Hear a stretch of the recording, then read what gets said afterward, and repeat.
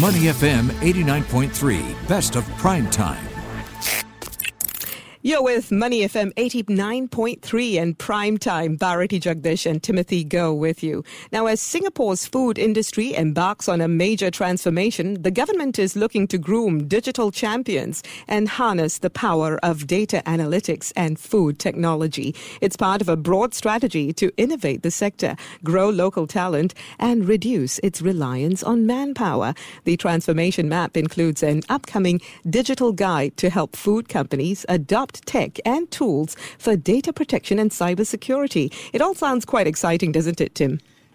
Yes, indeed. When I saw this news yesterday, I was very much looking forward to what the roadmap would look like for 2025. So let's get into it. Anjali Raghuraman, the consumer correspondent from the Straits Times, joining us now on the phone lines. Anjali, how are you? Hi, I'm very well. Thank you. Thank you for having me. All right, Anjali, this industry transformation roadmap, which was first introduced way back in 2016 in partnership with the industry, the unions, and other government agencies. What is the reason for the new roadmap for 2025? Okay, for context, the original industry transformation map, which was launched in 2016, it focused mainly on digitalization and technology so that companies could improve productivity and reduce their reliance on manpower. But the 2025 version focuses on things like innovation, expansion plans beyond Singapore, and building a local talent pool for job roles, new job roles in the sector.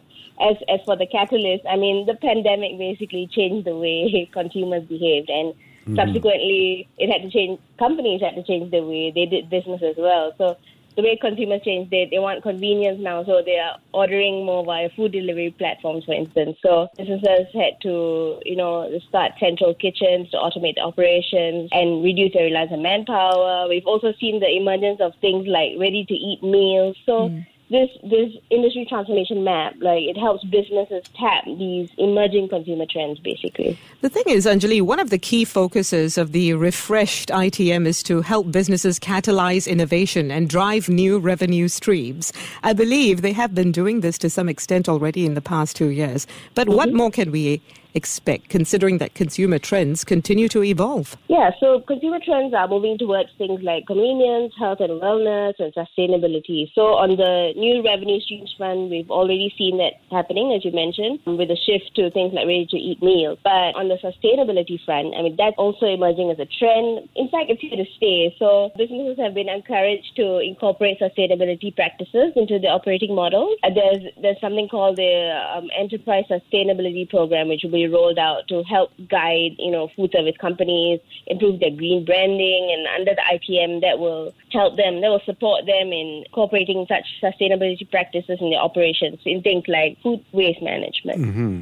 Yeah, any other things that jumped out of you in terms of the sustainability management? I think it'll be interesting to see how that pans out, because I wouldn't want it to be like a cosmetic thing either. Because now we do see a lot of F&B operators there using more sustainable materials for plating and utensils, for example. But beyond that, is there anything that was mentioned in this roadmap? I think it also comes down to, if you have a manufacturing plant, right? It's also like whether your manufacturing operations optimized and you're recycling the water and using energy efficient machines, for instance. Yeah, so the entire value chain essentially, right? Mm-hmm. I understand that the other key thrust is growing homegrown regional brands, supporting internationalization as well. This sounds really exciting. Mm-hmm. What sort of support will these individuals get? Will these entities get? Yeah, so as you know, borders are reopening, and it's made clear that businesses will basically get help to spread their wings and take the first step to go regional or international. So Enterprise Singapore has said that there's a market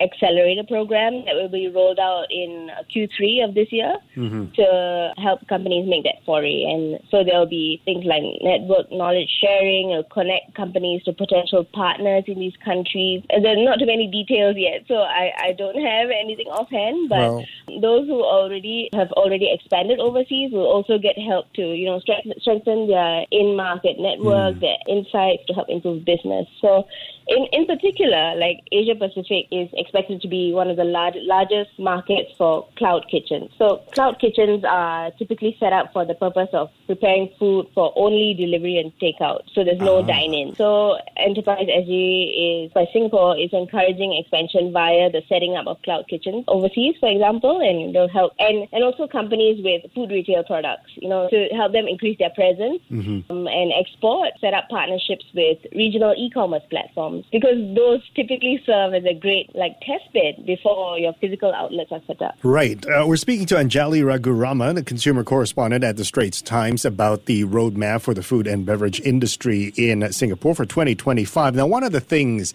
that we are facing in the F&B business here, and you did mention, is labor. So part of the roadmap is establishing a pool of local people who can work in the F&B industry. Do you have any more details on how they are going to do this? Okay, so the labor crunch is very real, and there's increasing competition for manpower across all sectors, not just food services, right? So there's a large shift towards strengthening the local core workforce, because we've been so reliant on foreign workers, especially at the lower skill level. So the government is going to work with food service companies to implement talent development programs to groom locals to take on jobs, because there's been a lot of new roles that have emerged in the past 3 years. So things like digital marketing specialists, food technologists, data analysts. A food technologist, for instance, is someone with a food science background who develops and improves products through experimentation, and they perform tests on ingredients and prototypes to ensure they fit the required food quality standards. So all of these things have emerged, and there is room to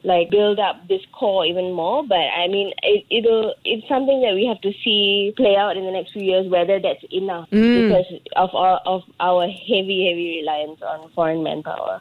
Exactly, and I think that firms are going to need a lot of support in terms of job redesign and also in terms of paying their existing workers better. You still need waiters and, people like that who are down in the trenches. The thing is, though, businesses are now under a lot of cost pressures, right? So what sort of help are they going to get, maybe in terms of grants and things like that, in order to be able to make all of this happen? The grants, there are several across because this industry transformation map has 4 main thrusts, and there are grants across each of them. But in addressing what you mentioned in particular, I don't have any information on that yet. But I'm sure the thing about the roadmap is that it's a 5-year thing, right? So we have to, it'll be tweaked and modified along the way, and grants will be announced along the way. Yesterday's announcement was basically a big picture thing. So they were laying out the skeleton essentially for what's coming up in the next 5 years and the plans. Yeah.